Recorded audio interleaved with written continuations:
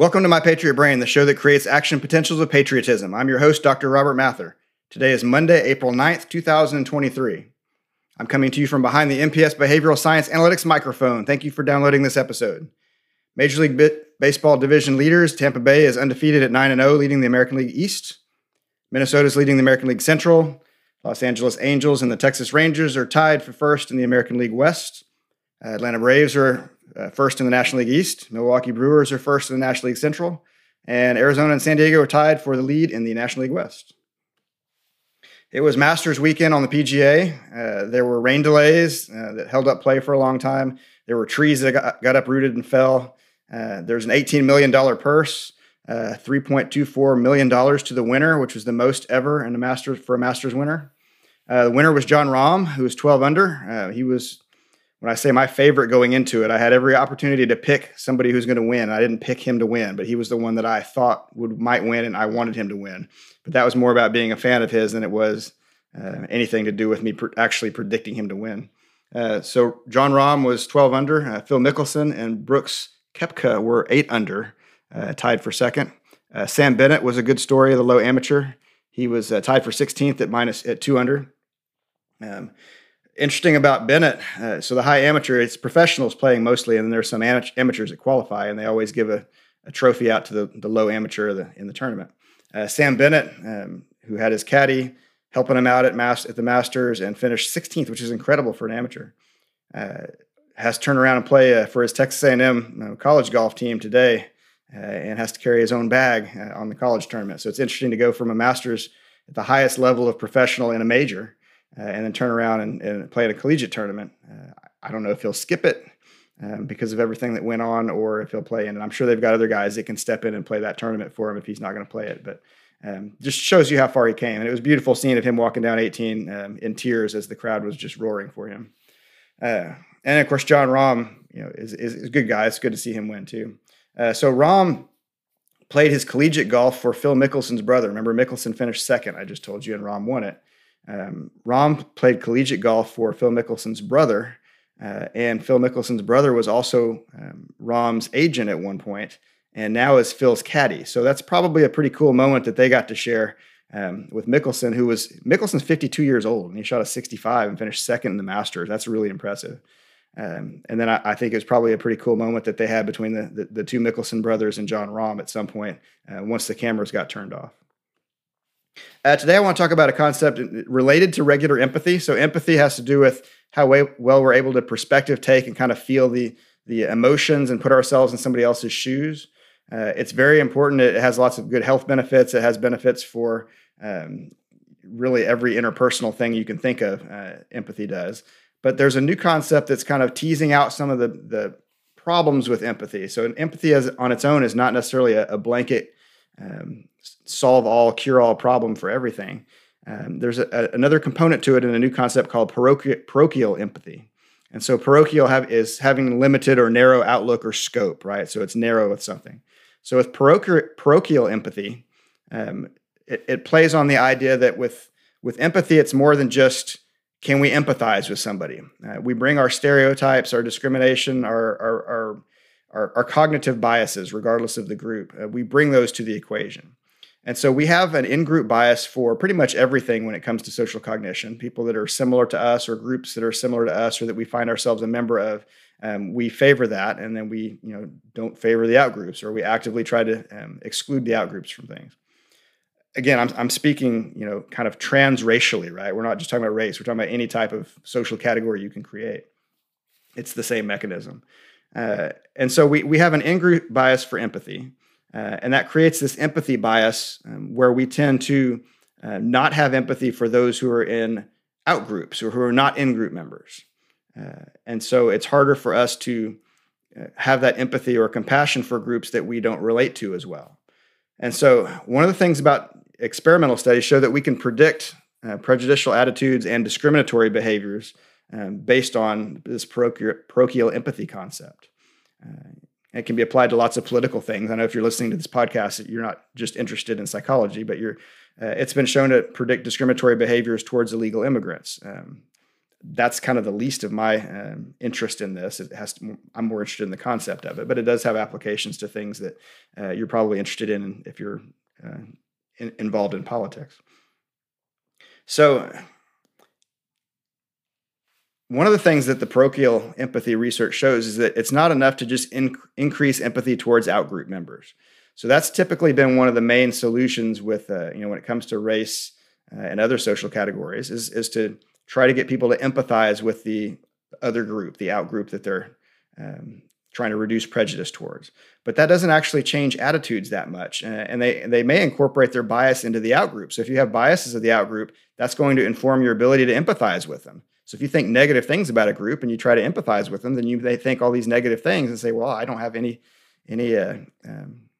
sympathy, which is a more emotional component for them, because I think they're terrible people if it's a negative bias, because that's the concept that you used that when you created your empathy, right? So if you're have empathy with a group that you don't know anything about other than the stereotype, well, that's not going to go very well. So parochial empathy is a very fascinating concept. I think it's a good step in the right direction, completely apolitically. It's a step in the right direction for the bias correction things, which for me, it's always about whatever the person wants to do to reduce their own biases and apply them at any particular time. So you can't catch all the biases you're going to have, but most of them don't matter. So you figure out which ones are important to you to not have, and then you correct them. But anyway, so I wanted to introduce you all to that concept of parochial empathy, which is kind of cutting edge research in stereotypes, discrimination, and bias research in social cognition. Now to the Patriot Brain Line. Listener Kelly in Alabama brought up a tweet from Jeff Charles, who is Black, about some of his experiences. And so I'm going to read a tweet from Jeff Charles. He said, "When Black people talk about racism, conservatives, not all, blow it off no matter what the evidence says. Many don't even exhibit any curiosity about what Black folks experience. It gets dismissed as just being a victim or some other right-wing talking point. They would rather pretend the problems Black folks talk about are just made up or part of some Democrat narrative. Sometimes this is the case, but often it is not. So when I see a conservative influencer complaining about the lack of white representation in commercials, it is difficult to take seriously." And so Kelly brought that up and wanted me to give kind of my take on that. I have not been shy about the fact that the GOP does have a major PR problem when it comes to addressing actual racism. They let the Democrats control the narrative about the GOP and their stance on things. They usually double down on color blindness, which makes it look like they don't acknowledge, and many conservatives may not acknowledge actual racism that occurs. That's different than saying everything that BLM or somebody else says is true. But recognize, there's a middle ground, right? You got to figure out where the actual problems are. And then there's the boy who cried wolf, who's screaming all these other things about racism and making everything racism. And that's ridiculous, but there is real stuff out there. And you can't solve the real problems if you've got other people screaming that everything's a problem. Kind of an example. So in Charles's, I definitely understand where Charles is coming from there. I think he probably articulated that pretty well. It would not have been received as well by me if he hadn't put the not all in parentheses about conservatives. But yes, that's a problem that many GOP and conservatives have with that.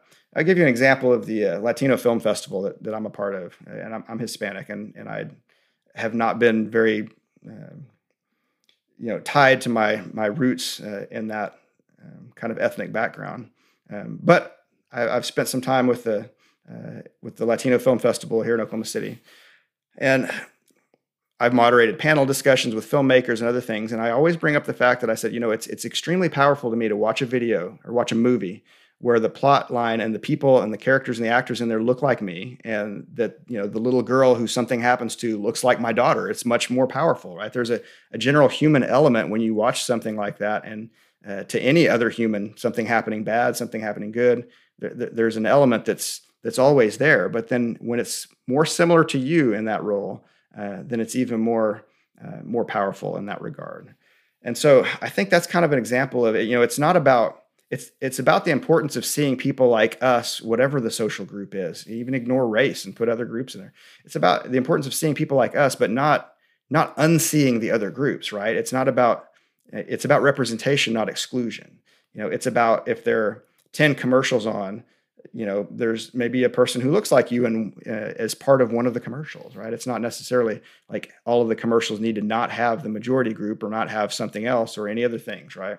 And Democrats obviously take that to the extreme by trying to even the score in their minds, whether it's race or whether it's Christianity or whatever it is they try to exclude and ruin.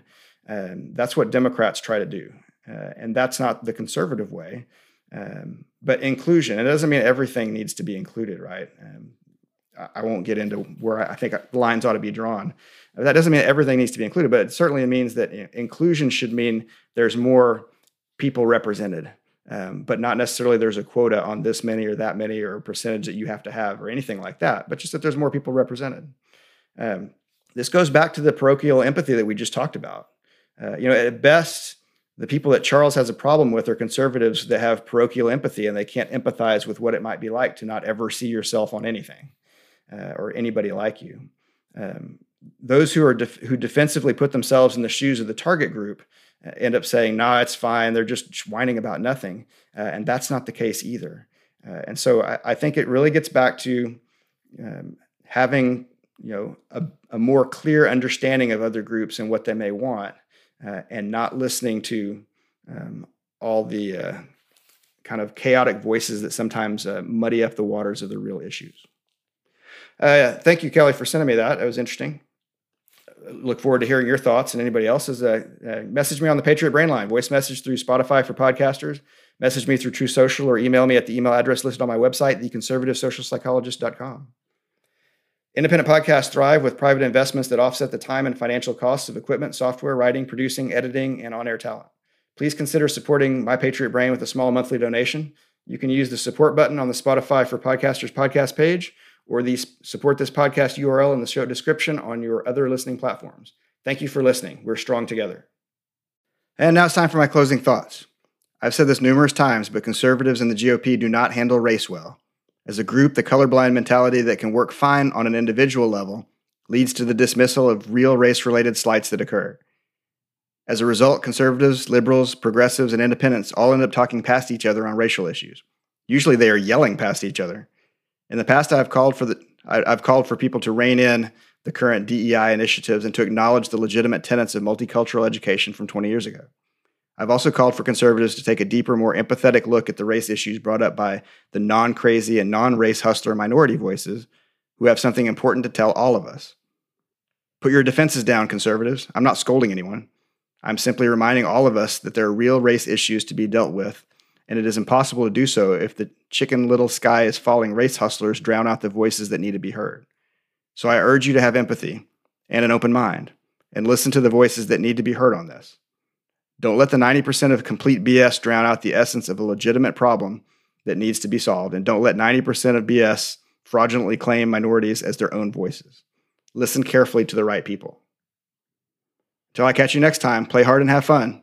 Listen to my podcast, My Patriot Brain, on Spotify, iHeartRadio, Apple Podcasts, Google Podcasts, Amazon Music, Audible. Follow me on Parler and True Social. Check out my other content at theconservativesocialpsychologist.com.